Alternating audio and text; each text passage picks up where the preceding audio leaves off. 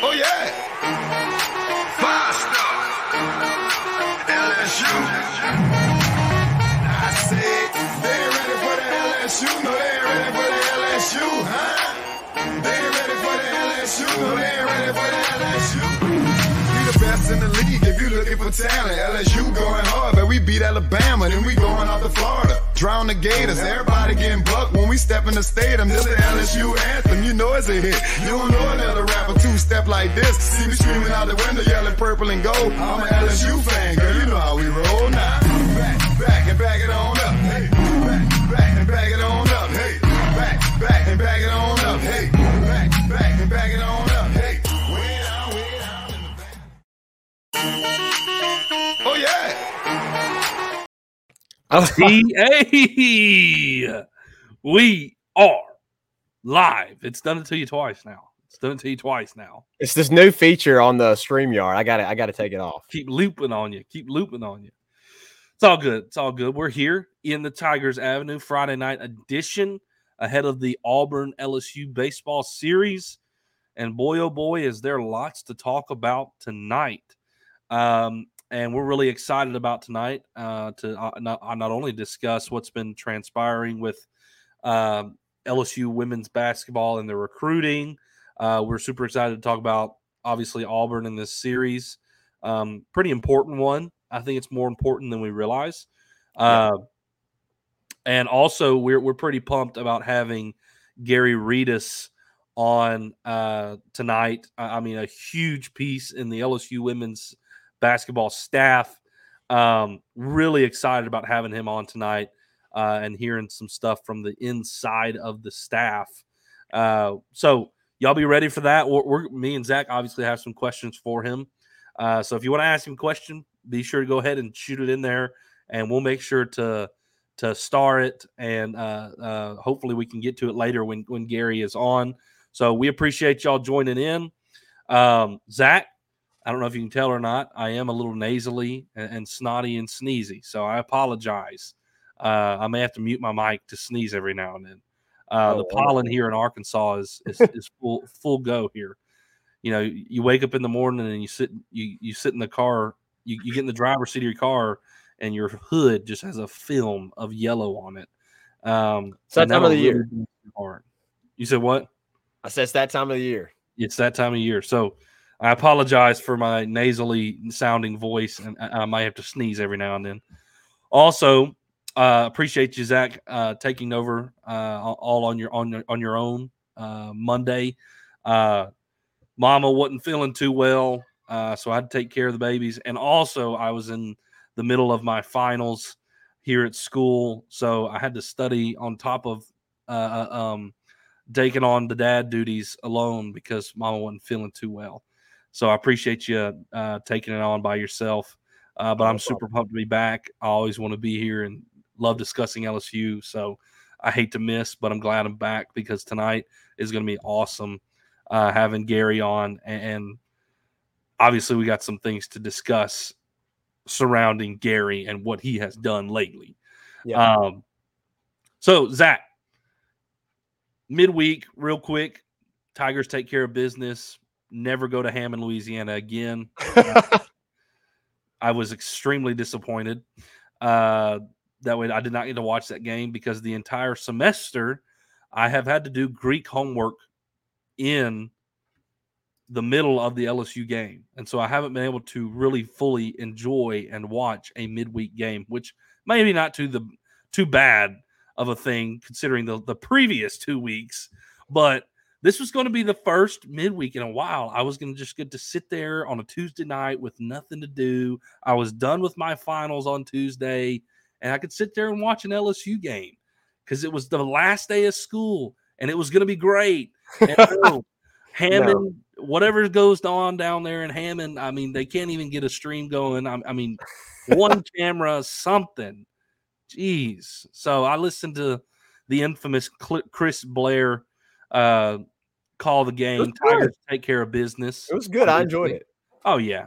Chris Blair's awesome. They run rule 10-0, which is really great news for your bullpen. The kind of approach for The midweek is just limit as much as possible. Get guys in there, get them innings, and the 10-run rule really helped with that. Kind of reserve your bullpen for this weekend. So the Tigers take care of business in Hammond. But, Zach, the last 2 weeks, you've lost your midweek game, but you swept. So I wouldn't have been upset if we lost the game because maybe it would have been a little foreshadowing. But hopefully we can go a little 4-0. superstitious, Reagan? No. Maybe a little.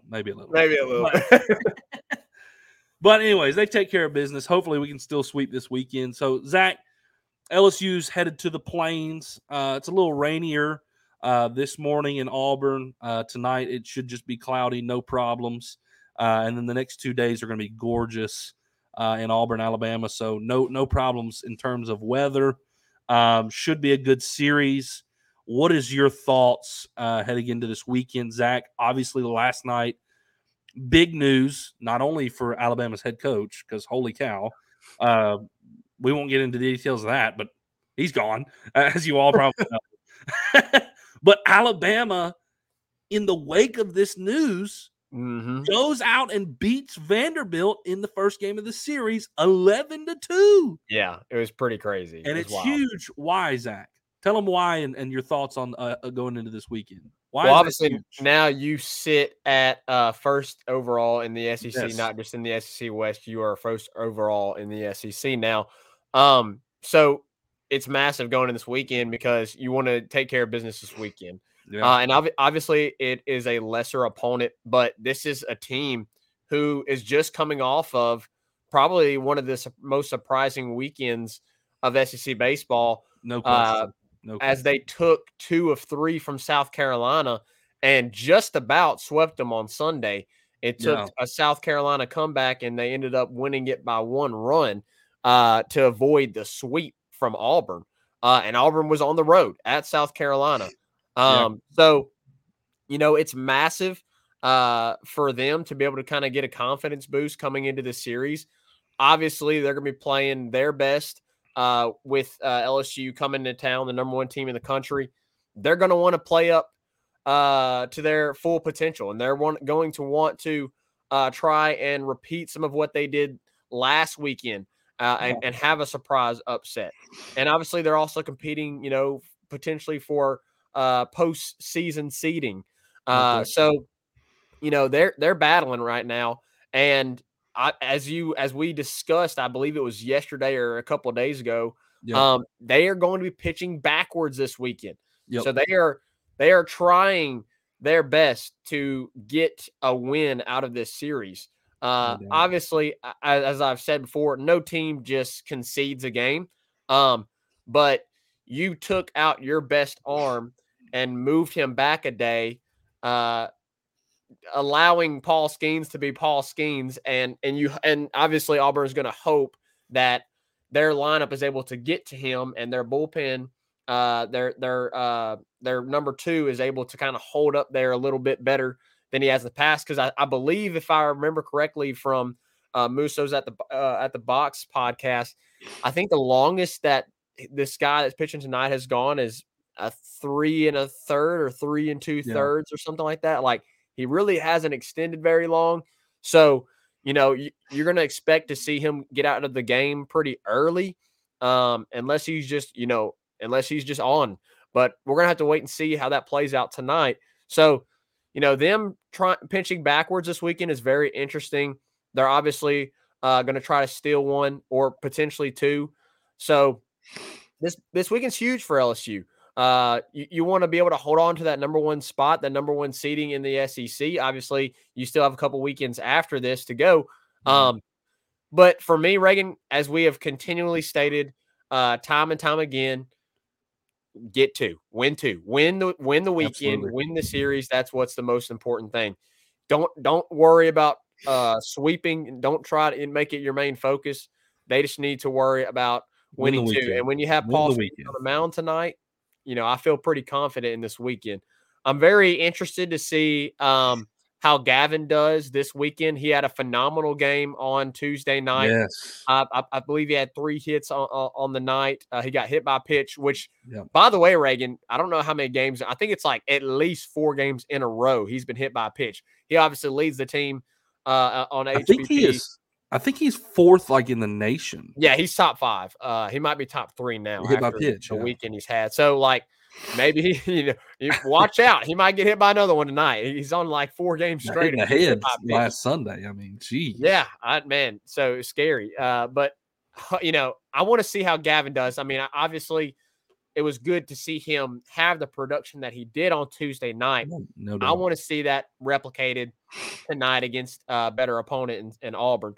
So, because I really feel like he's struggled since the injury, and to see him maybe build some more confidence up and get back to somewhat of 100% health and looking back to normal form, I would love to see that for the Tigers. Other than that, I mean, the offense just needs to keep doing what they're doing. Dad, we mentioned, some things that Dad says here and there on the podcast. Dad said today, a lot of times this season, because of the bullpen struggling, you've had to out-hit teams. You might have to do that this weekend. So if the offense continues to do what they've been doing, which is to out-hit teams, I'm fully confident in LSU taking the series this weekend. Yeah, and that's pretty much. I mean, I feel like we feel very similar about the approach to the weekend. Chase Alsop is his name, by the way. Tonight, this guy he hasn't extended, and Muso's right, but the dude can throw it 100 miles an hour. He has no decision. His ERA is not pretty. It's 7.62. It's 7.67 in conference play. So not very good. He's got 31 strikeouts in a little over 26 innings of work. Here's the problem with Alsop. 23 walks is his problem. He has a command issue. He can throw it 100 miles an hour, but his command is a problem. So a patient approach tonight should be the scouting report. Like, we don't need to just be sitting dead red fastball first pitch. We need to be looking to take our base, because this guy gives a lot of them. So patient approach tonight is what I want to see from the Tigers, and that'll be a real key to success tonight. If you have a patient approach, you'll probably get to this guy very early, and if you put a lot of guys on base for LSU, typically it doesn't go very well for the other team. Obviously, Paul Skeens is just going to shove tonight. I think the idea behind putting Tommy Vale, their ace, tomorrow is like hoping maybe they can, catch Paul Skeens on an off night, get him out of there, and maybe steal one, and then you're set up to win tomorrow with Tommy Vale as your ace. But you were absolutely on the button, Zach, when you said they're trying to get one. Taking one out of this series for Auburn is a win, because they're a bubble team right now in terms of the postseason. They got like a 36 RPI. Their conference record, I believe, is 9-11. So they're one of those teams that are like, right there on the edge. And if they can get one win against LSU, that's going to be huge for them in terms of their resume. So almost maybe conceding tonight's game and trying to get one tomorrow. But the reality is, look, Vale is a good pitcher, and he is their ace. His ERA is 3.8. 3.8, and he's got a 4.1 record. So it's a better ERA than Floyd's. Floyd has a better record. He's 6-0. But he's also the one thing that I wanted to point out is he is also a left-handed pitcher, and so he's one of the better left-handed pitchers in the SEC. But he's not Hunter Holland or Hagen Smith. So let's not get up in arms about him being a left-handed pitcher tomorrow. They're ace of their staff. And also, Zach, I don't know if you saw this from Demouy. He probably mentioned in his podcast, because I think that's what he said he was going to do. but he tweeted a while back that that in conference play, LSU is actually hitting .001 better against left-handed pitchers than right-handed pitchers. Yeah. So I think the left-handed pitcher issue was heightened in the blowout of game 1 against Arkansas with Hunter Holland and Hagen Smith, which it really wasn't even a blowout. It just got blown out in one inning, in extra innings. Yeah. But as you've played, you've seen that, like, that's just Hunter Holland and Hagen Smith, who are two guys who are probably going to get drafted this year pretty high. Yeah. So don't be intimidated by Tommy Vale coming in tomorrow pitching from the southpaw side. Zach, tomorrow, or excuse me, game 3 Sunday, man, they don't have a number 3. Like our number 3 is, like, with Christian Little has been somewhat of a rotation. Christian Little has settled into that, the past few weeks and has pitched okay. He had the one great outing against Ole Miss. But Christian, hopefully I'm pronouncing this right, but it's Herberholz is their third guy. He has not won a game yet. He's 0-3. He's got a 4.69 ERA. They don't really have a game 3 guy to lean on to go take a rubber match. So if this goes to a rubber match, you really like LSU's chances. If their plan works out with Tommy Vale taking game 2, you like LSU's chances in the rubber match a lot. In terms of what I want to see this weekend, Milazzo is back in the lineup tonight. I know they had been putting Travinsky out there. Not that Milazzo has been injured or out for any time, but I'm really glad to see Milazzo in there because I want to continue to see his bat progress. Yeah. Because, man, he's been hitting so well this year, not this weekend. And I want to see more of that. He's hitting some clutch spots as well. Absolutely. I mean, we were 9-9 Sunday against Alabama, and he drove in the 10th run to take the lead. Yep. And that was right before the catcher got hit in the neck. He was the guy who drove in that run to make it 10-9. So yeah, he's been clutch. He's batting like, I think it's like 360 something. Obviously he doesn't hit for power, but man, if he comes in and gets you a base hit at the bottom of the lineup and he has a better approach and gets walked, I mean, you can't ask for much more out of him with the defense that he has. I mean, he's batting 360 something, turning the lineup over, driving runs in, getting hits. I love it. I absolutely love it. And I'm really excited for him because I think he's making himself a lot of money being able to hit more consistently now because he's going to be a draft pick in the near future solely because of his defense. And now that he's hitting, he may raise his draft stock pretty high. So I'm pretty excited for him. Needless to say, Zach, it's at Auburn. They're pitching backwards. How do you think it plays out? Do we get the sweep? Do we go 2-1? Do we lose the series? How do you think it shakes out this weekend? I do think they win the series. I'm not going to say they sweep. I would love to see them sweep. That'd be awesome, especially go on the road. I'm very interested tonight because obviously each weekend this is going to be the topic. How far do the starters extend in order to preserve the bullpen, which has been spotty at times this season. So one of the biggest things that's been talked about is Paul Skeen's pitch count. Is he able to keep the pitch count lower? We know what he's going to be able to do. We know he's going to go out there and shove. We know he's going to strike out double digits. Yeah. He's going to have double-digit strikeouts.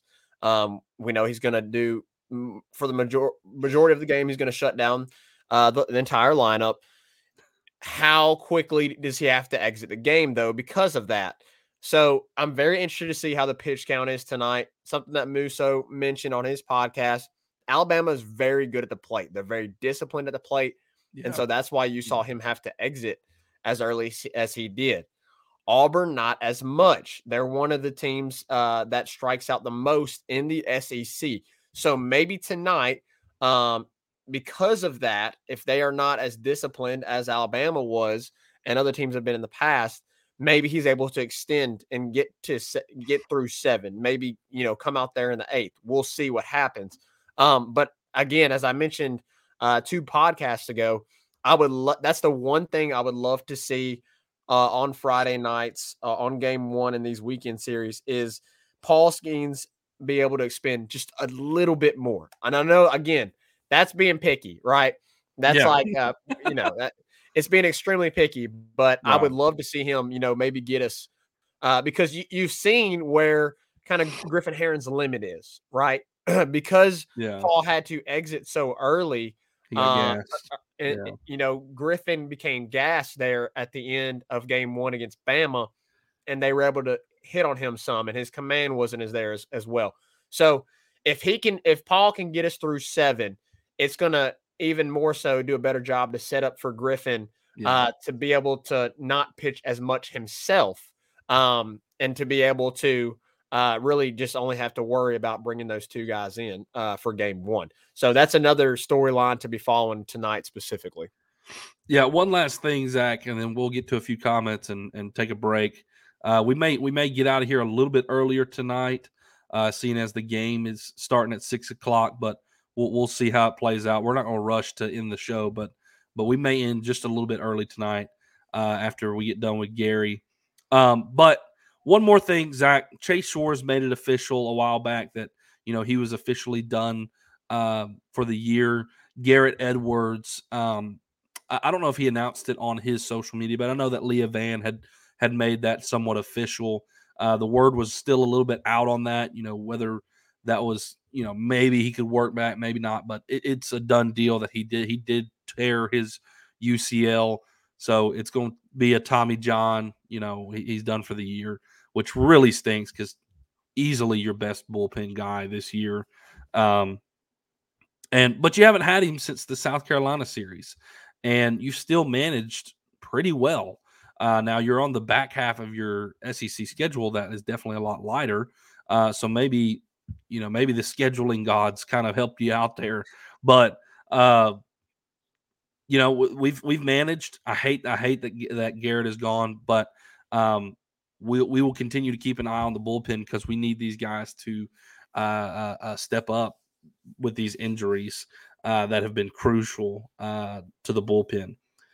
All right, Zach, let's catch a few comments. I see you starring some of them in there. So let's get to a few comments, and then we'll hit a quick break. Then we'll come back, and we'll talk about today's biggest news. Yeah, so Robert, who's been kind of one of our usuals here recently, we appreciate him continuing to join us. He said, how many home runs y'all think LSU hits over under the short with the short porch and left? Man, Thompson got one out over the short porch and left the last time we were in Auburn. Jordan Thompson did. I think he was the only one who hit it over the porch out there the last time we were in Auburn. I can't remember though, but I know Jordan did it. I expect to see some home runs this weekend though. It is a shorter field. The problem with this is we hit a lot of home runs to right field. I mean, a lot. Yeah, we do. I mean, Tommy White has hit just dang Tommy near. Goes Oppo. He's hit all of them except 2 that have gone. All but 2 have gone opposite field. Cruz can hit opposite field. A lot of Cruz home runs go center, right center, or left center. His are never really pulled or opposite. His are like center, left center, and right center. So I would say the best options to hit one over it would definitely be Jared Jones. And maybe Jordan Thompson can get another one over it. But I'd be watching to see Jared Jones get one over. So let's say in a weekend, I'll say 2. I say Jared Jones gets 2 over. I'll say 3 if Jordan can drive one out.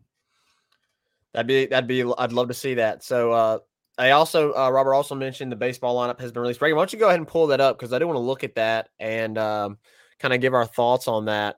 Ryan also is in here. He said, I'm in the building, TA fam. Justin Broussard also in here. He said, I'm excited for the baseball team, but the women's basketball program is on fire. I'm super excited to get to discuss that with Coach Gary and all of that. It's going to be a blast. Doug Knows says, "Happy Paul Skeens Day, gentlemen." I love that. I freaking love that. Every Friday. Every Friday, man. It's great. Happy Paul I Skeens enjoy Day. it as well. We got some other comments we've starred that we'll get to here, especially in the last segment. So I do have the lineup here in front of me, Zach. Dugas. Oh man, I forgot about Dugas. Yeah, he probably could get one out too. So maybe. Well, I believe you said Dugas gets 2 this weekend. So maybe 4 or 5.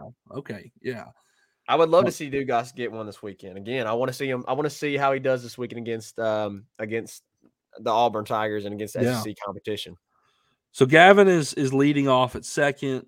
Trey in left. Dylan, Tommy, the usual suspects. Cade, and then in the 6 hole we got Jordan Thompson. In the 7 hole, Jared Jones.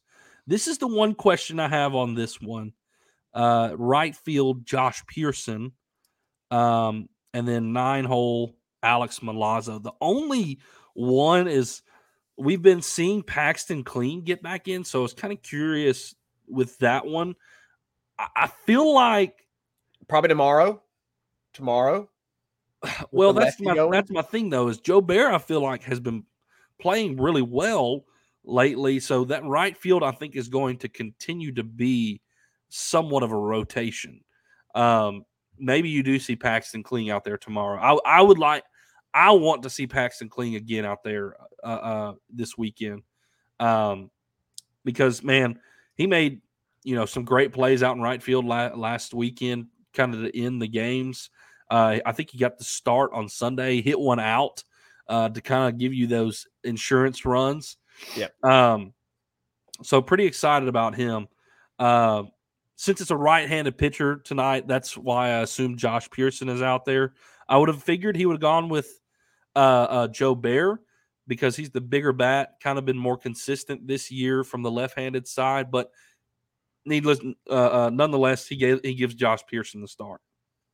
Yeah, I'm totally fine with it. I mean, obviously, you have a lot of options. You have a lavish of riches, so we'll see. I do fully expect Paxton Clean to be in the lineup tomorrow. Excited to see how he does.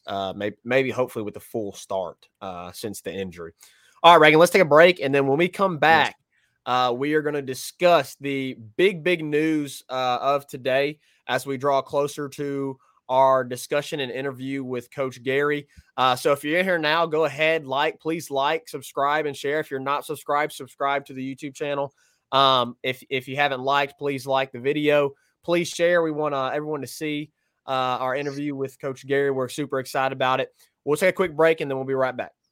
5-Star Hero, your intro and outro music for the Tigers Avenue show.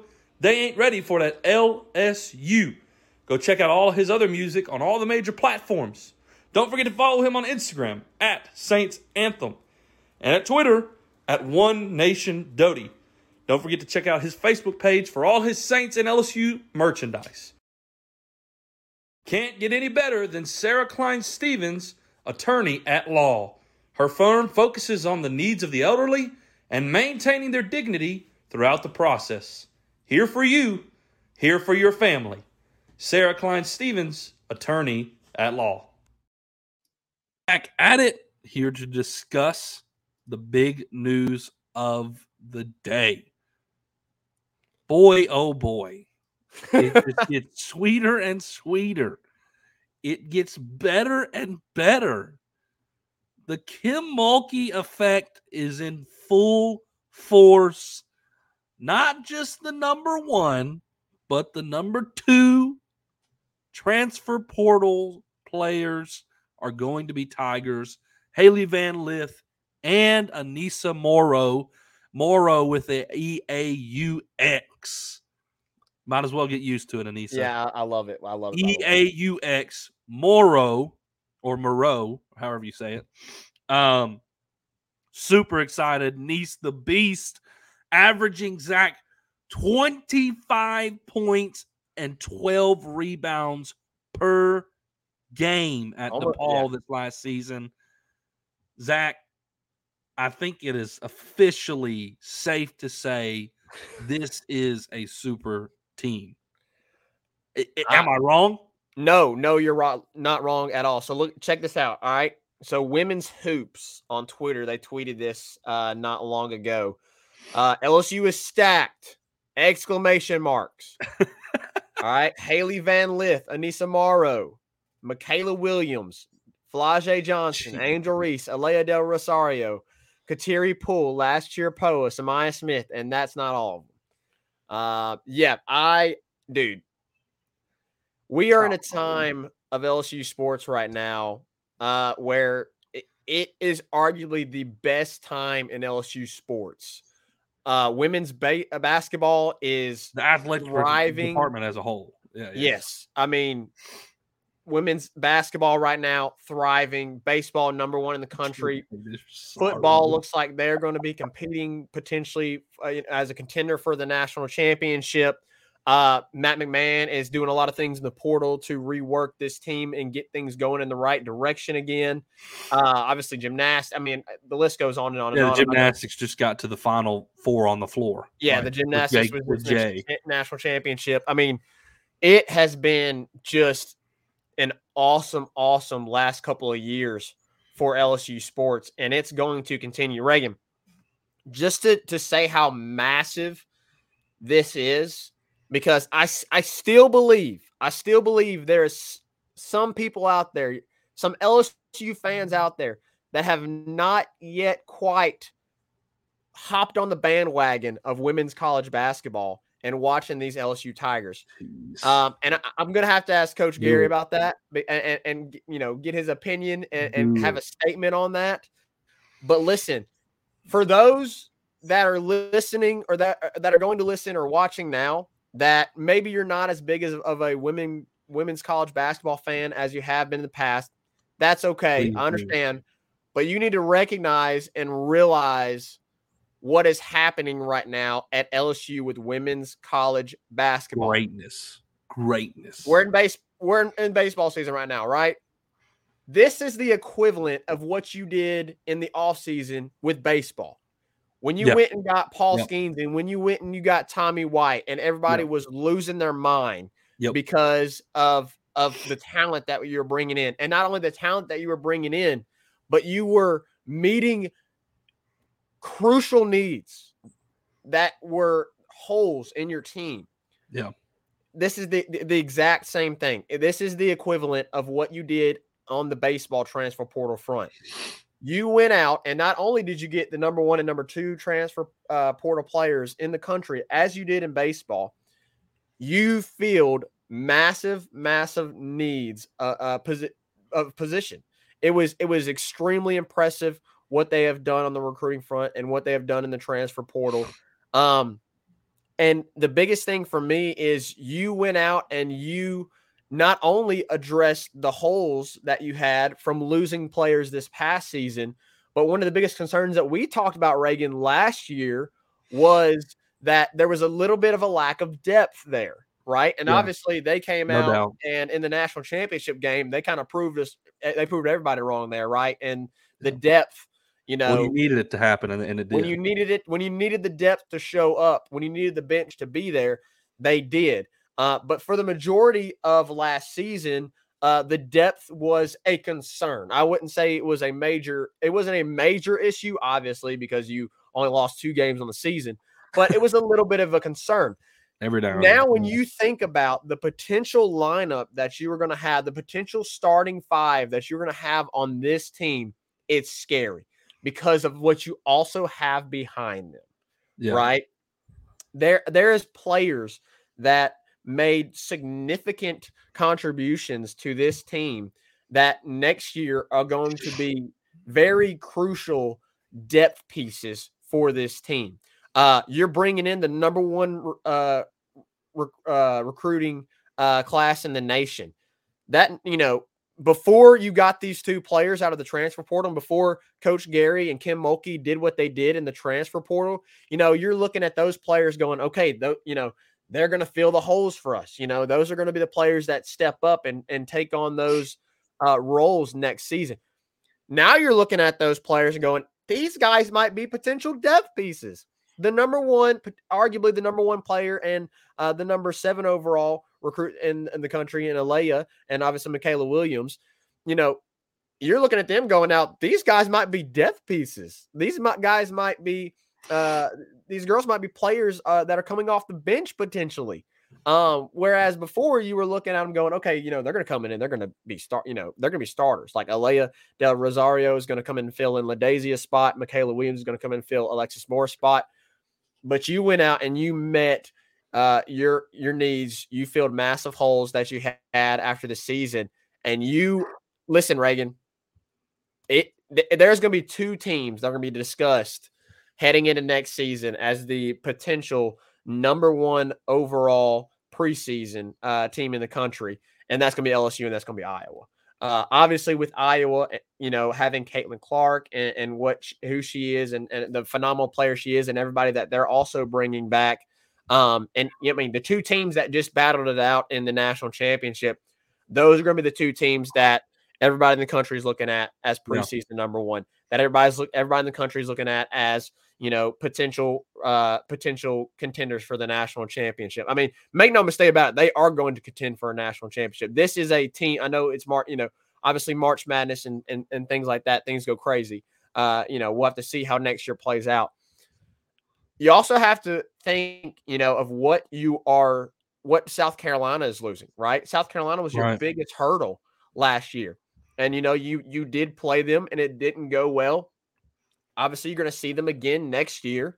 So that team is losing a lot of their players, right? LSU, I would say, is going to be the favorite to win the SEC next year. Even with South Carolina and what they have and what they are bringing back, what they are actually bringing back, they're going to be the favorite to win the SEC. And that comes with so this team 2 years ago, Reagan, we were saying, man, just, get a winning record, win more than 9 games, win more than 9 games. And they won, 20 something? 26. They won 26, and then you have this year. And Kim, saying we just want to get past round 1 or round 2. We want to get to round 2, round 3. Yeah.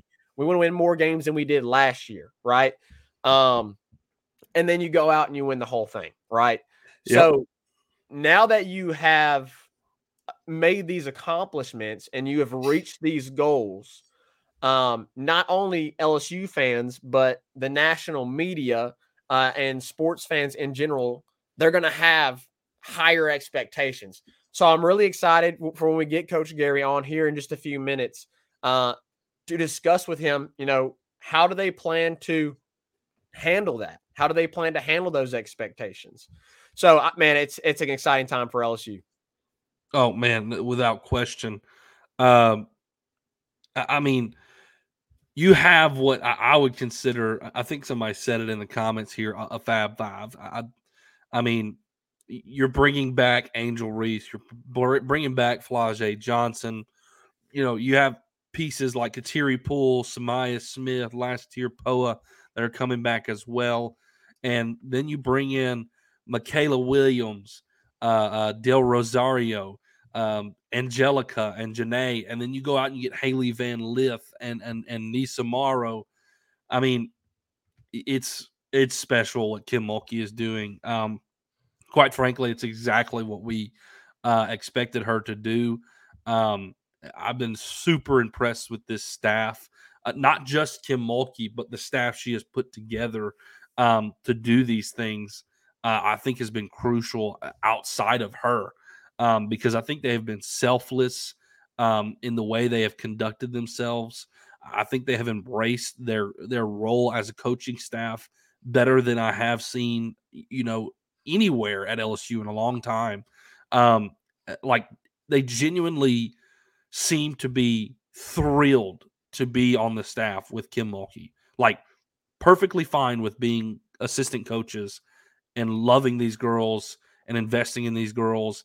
I mean, you see how much Joe Schwartz and Gary Redus love to be on the court with them, and how emotional they are, how passionate they are with the girls, and also to have a piece like Bob Starkey, who easily could be a head coach somewhere, like no problem being a head coach somewhere, but also has zero problem taking the back seat to Kim Mulkey and being a brilliant assistant coach and a crucial piece to this staff.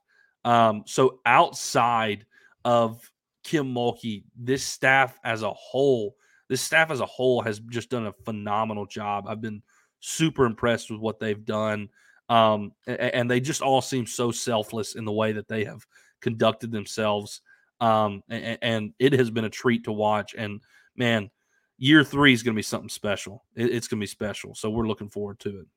All right, guys. Well, let's take another quick break. And then when we come back, we will be joined by Coach Gary Redus. We'll be back here shortly after this. Make sure you go follow us on Twitter, TikTok, Instagram, and Facebook, all at Tigers Avenue, for daily updates on the show and all things LSU sports. If you're watching on YouTube, make sure to click off and hit that subscribe button at Tigers Avenue.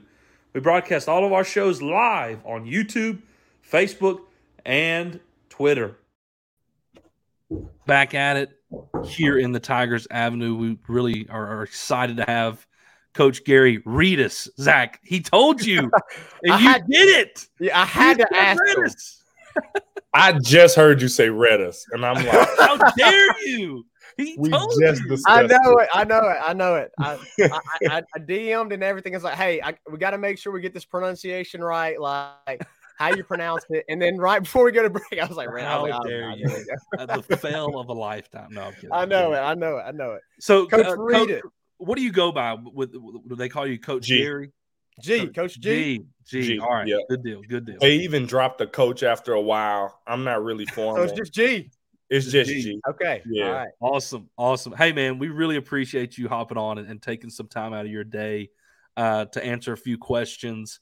Man, what a big day for the women's basketball program and for you personally. I mean, Aneesah Morrow announces her commitment to LSU.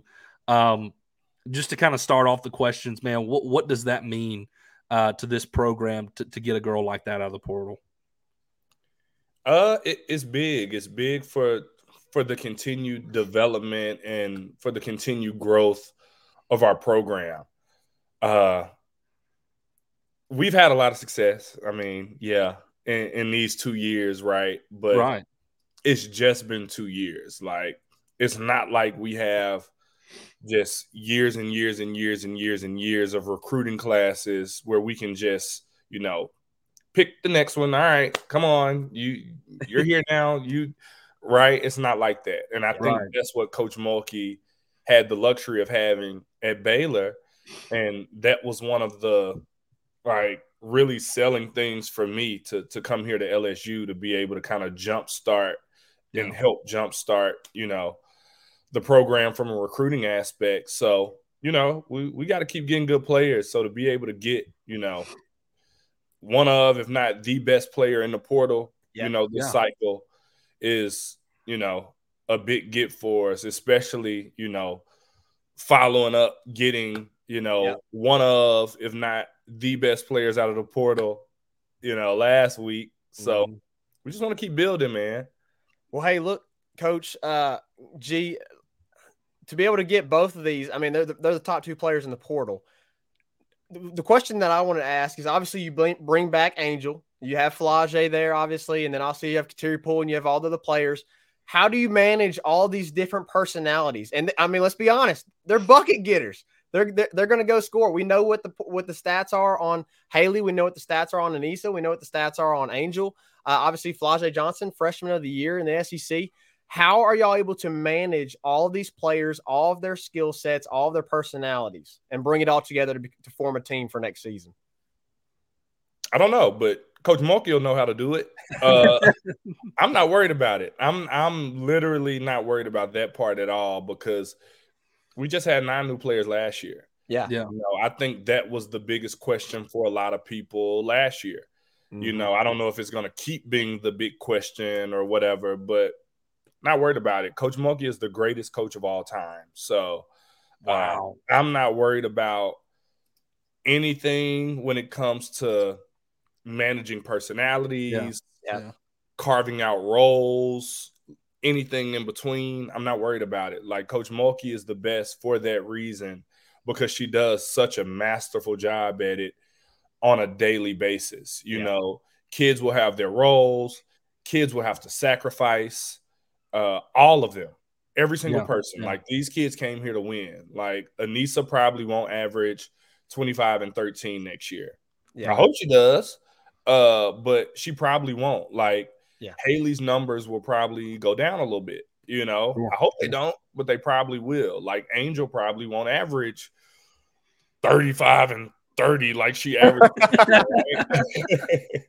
I hope she does, but she may not, you know. But it's just a part of it. Like, I think it's all for the greater good.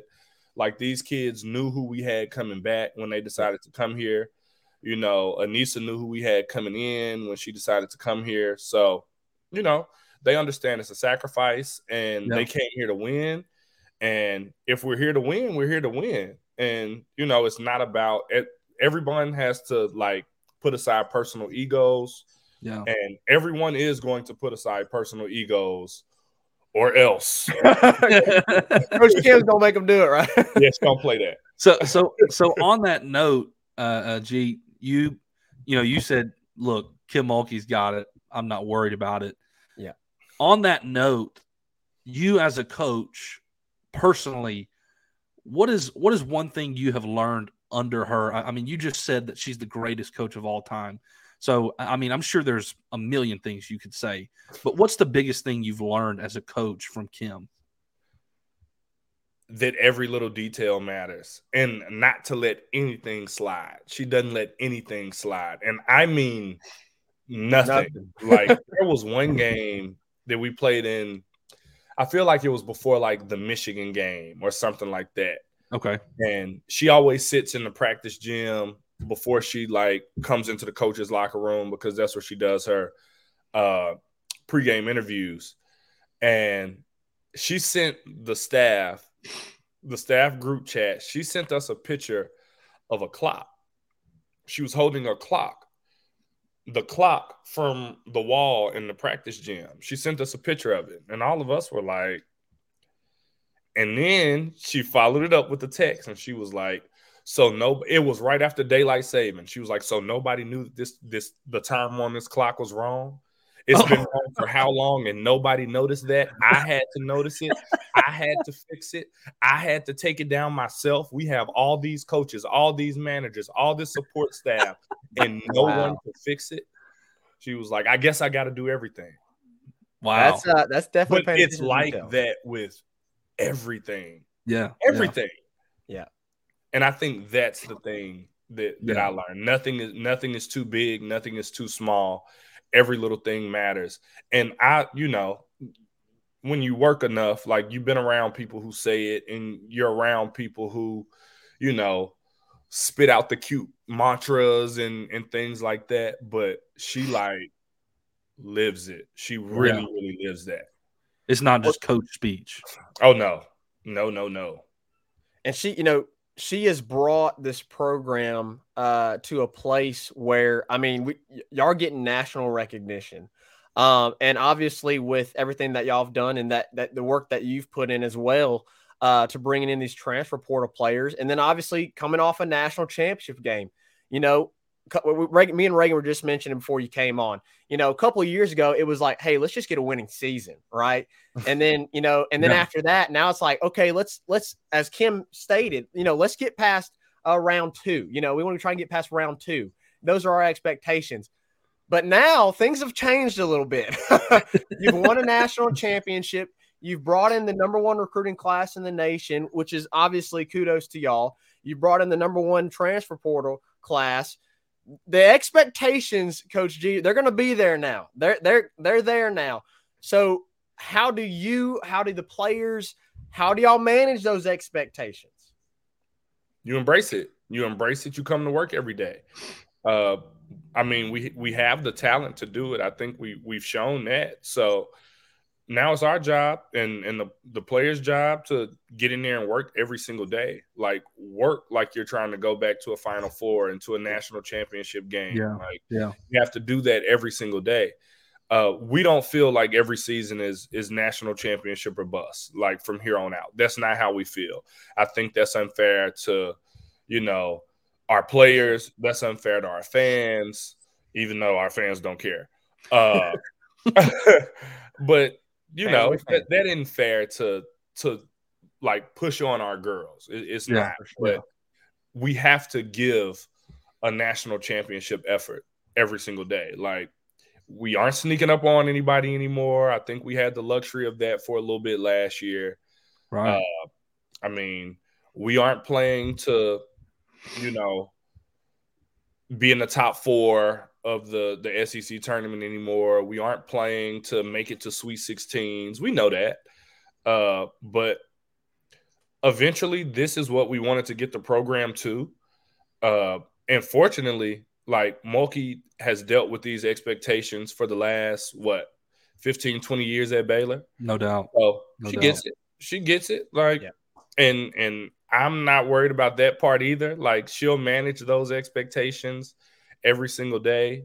She'll make sure that, the girls are ready, that we're ready, that us as a coaching staff are prepared to, give out whatever message it is. And so we're excited. We're excited about it. Coach G. Oh, go ahead. It beats the alternative. It beats the alternative of, trying to make the tournament or, hoping that you're in the top 8 of the SEC or something like that. Like, I've been on the other side of it. So, this beats that. So, speaking of the championship, I know you mentioned it, a little bit, and the expectations there. So, maybe you've been asked about this, maybe you haven't. I don't know, but I'm curious. I know I feel like I see a lot of you and Angel kind of specifically have a great relationship. A kind-hearted relationship between each other. When she flashed the ring finger and did the "you can't see me," it got a little bit of publicity. I don't know if you know this or not. Just a little bit. Just a little bit. And it became controversial. Which was ridiculous. Controversial. How did y'all handle, internally that kind of scrutiny? And maybe with Angel personally, I mean, how do you handle that? Which, see, she just seemed to kind of be like, this is me, I don't care. But, I mean, how does such publicity like that and scrutiny, because there were people saying some extremely inappropriate things and things that I feel like, I mean, people should have been fired for. I mean, how do you handle that after such a, moment like that in the championship? I mean, first thing, Angel had been talking trash all year, 1. Right. Caitlin Clark had been talking trash all year, right? 2. I mean, so none of that was a big deal to us. Like, we didn't even, like, we saw it all. We saw it all blowing up. But honestly, Angel didn't know any of those people. She saw them, like, saying stuff, and then it was going viral or whatever. Those girls grew up on social media. They know how to maneuver kind of through social media. Sure. I think Angel had become a bit of a social media star as the year progressed. No question. So she learned how to kind of tune out the noise. Like, she dealt with a lot of scrutiny after, like, the South Carolina game, and then again after the Tennessee game, the only 2 games we got beat, right? Yeah. So, I mean, she learned how to deal with it. She knew what it was. She wasn't worried about it. We were there to support her with whatever she needed. The university was there to support her in our program as much as we needed. And, man, that was a blessing. But it was what it was, man. We didn't care anything about that. I think we're loud enough on social media to where we're like, whatever's coming, bring it, because we don't care. Like, Yeah, yeah. We're trying to like build our program, build the spotlight around our program and everything like that. So it is what it is. Awesome, and I'm glad to hear that. I'm glad to hear that because I feel like it should be that way. I feel like some of this had to do with the fact that it was women's college basketball rather than men's. Yes, because I feel like it wouldn't have been that big of an issue if it was like the men's Final Four or the men's championship, and it became a big issue. But it's like, man, they're just passionate about their game, like, and they're out there winning a natty, like, and you're upset she's flashing a ring and doing the same celebration she just did. Like, what are we talking about here? Anyway, but it's casual people watching women's sports for the first time ever in history, and they're really just watching clips on social media, so they have so much to say, but everything is clickbait. And I think Coach Mulkey did a really good job of preparing our girls for how the media was going to treat them even before the season started because of how the media, treats and portrays her. For sure. So they joked about it all the time, and kind of when that time came, they just kind of let it fall off. That's good to hear. That's good to hear.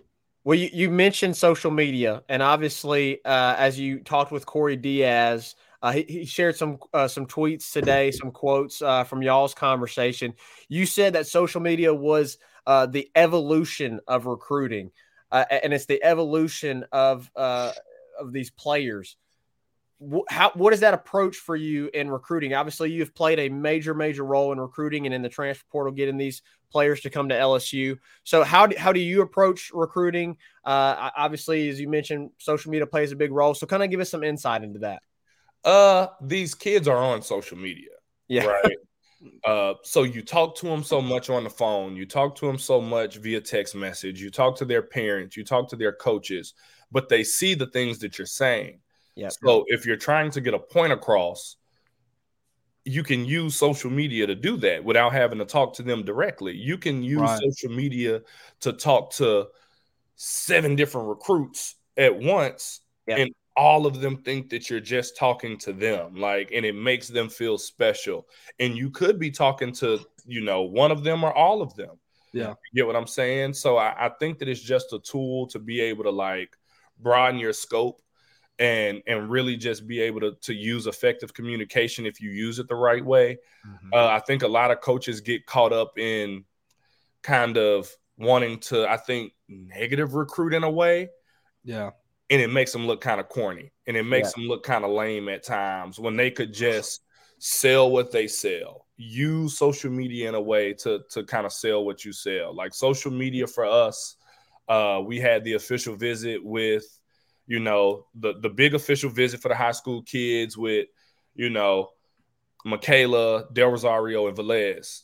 And somebody started the ADR to BTR for Aaliyah Del Rosario. And it was a hit, and it went crazy. Yeah. And it was other coaches who were like, you're more than a hat. They tweeted, "You're more than a hashtag to us." Oh, Lord. And the kids looked at it and they like, that's that's us. Let me get my glory for a moment. Instead of you kind of butting in, trying to make it about you and trying to make it a recruiting point for you. I think coaches we can simmer down a little bit sometimes. And I think that's the thing. I think because I've been using social media to recruit since I started coaching, and I was able to fail kind of away from, it's even weird to say the spotlight now, but people see everything I tweet now. They see it, but they didn't see it when I was at a Division II school. You get what I'm saying? They didn't really even see it the entire time I was at Vanderbilt. Because the fan base wasn't as big. My name wasn't as big. So I got to mess up and I got to tinker with it a little bit. And now I feel like it's perfect. You got it on the point now. You got it down pat. I got it. So one last question for you, Gary, to wrap things up here. We appreciate you joining in again and taking time to do this. So LSU aside for a second, I wanted to ask about Gary, and we do this with all of our guests. Number one, So I guess it's kind of a twofold question here. Number one, what are your personal goals as a coach? Your own personal goals as a coach. Number two, when you're not coaching and when you're not on the phone recruiting, what's a personal hobby of yours? My personal goals as a coach, I have some personal goals while I'm here, and I have some personal goals like for just me. Yeah. While I'm here, I want to sign back-to-back #1 recruiting classes. That's really important to me. I wanted to sign back-to-back #1 like kids in the portal. Like that's what I wanted to do. Check that one off. There you go. And I want to sign back-to-back #1 recruiting classes. I want to help Mulkey win back-to-back titles. She's never done that. Yeah. So while I'm here, I want to help her do that. And I want her to get to 3. I wanted to get to 3 here. She got 3 at Baylor. I wanted to get 3 here. Like those are my personal goals for while I'm at LSU. Yeah. In addition to learning and everything like that, but things that you can put like a dollar figure on, I guess you want to say. Yeah. Like those are my personal goals. But my personal goals just as an individual coach. I want to be a head coach. I want to be a head coach someday. That's why I'm here. I want this to be my last assistant coach and stop.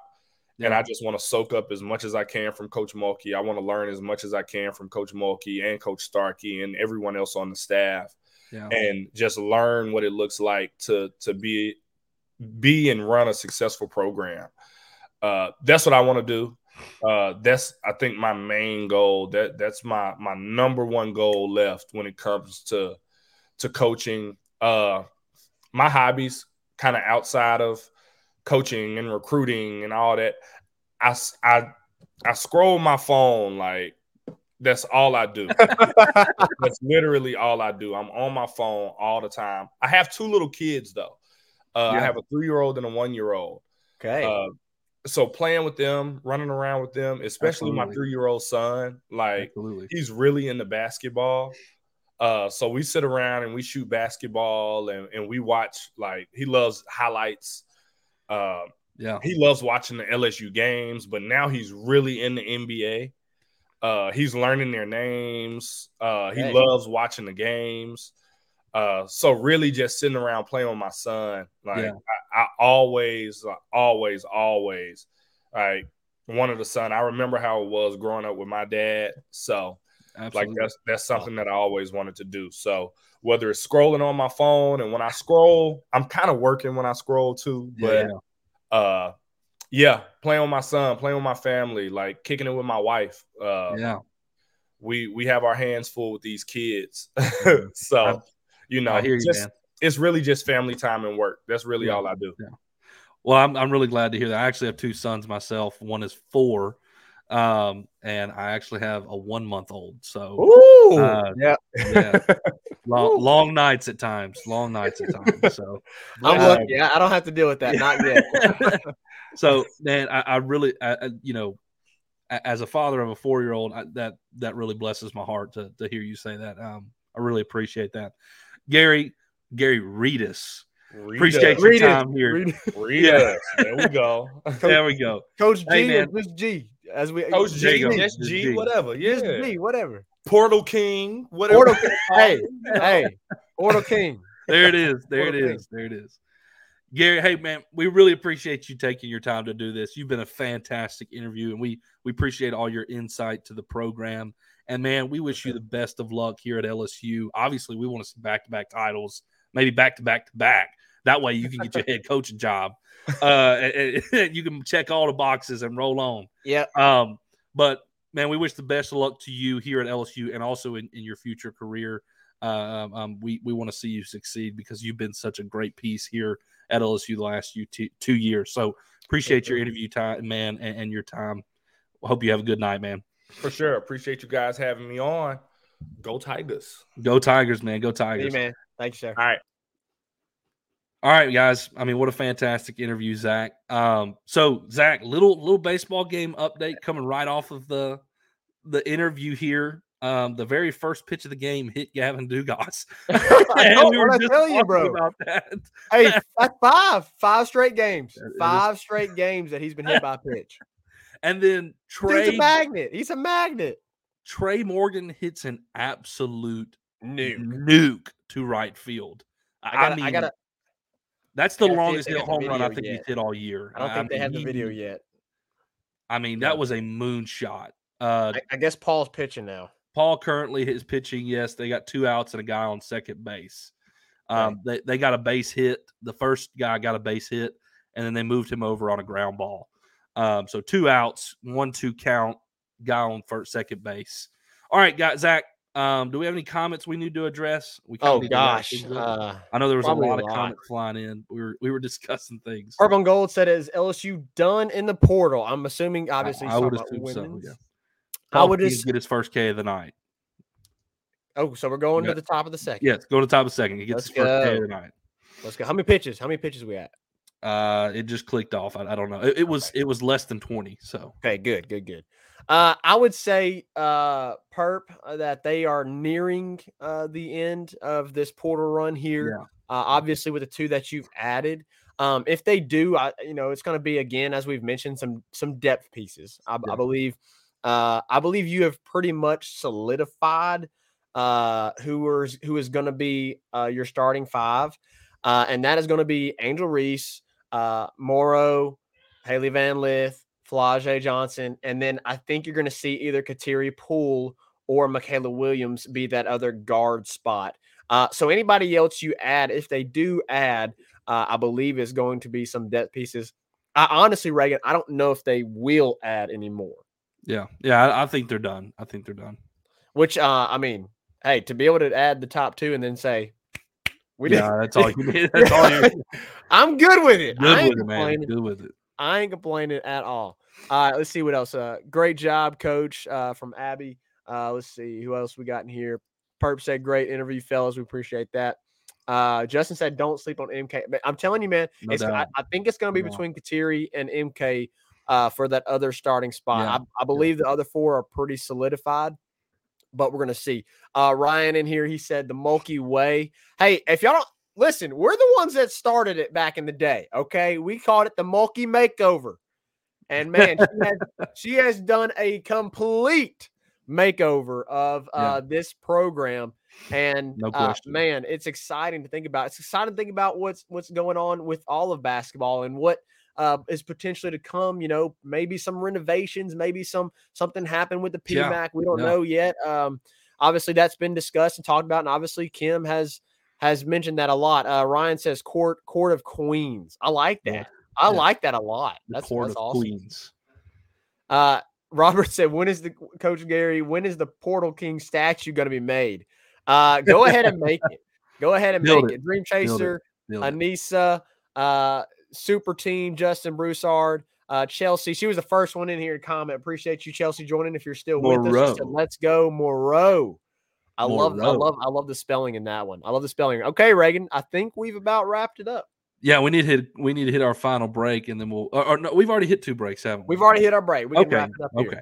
All right, guys. LSU's in the top of the second of the game. It's already 2-0 LSU. Happened really quick. It was 2-0 on 3 pitches. 3 pitches. It was 2-0. 3 pitches. Yep. Jordan Thompson's up to bat. He's got a 2-1 count on him. I hope y'all enjoy the rest of the night, and hopefully the Tigers will get a series opener W here in the Plains against Auburn. Appreciate all y'all coming in and interacting. We once again thank you to Gary and him coming on here, willing to do that. That was a fantastic interview. Y'all have a great night. We'll see you next time here in the Tigers Avenue. 5-Star Hero, take us out. Peace. Who that 5-star? And the LSU Tigers.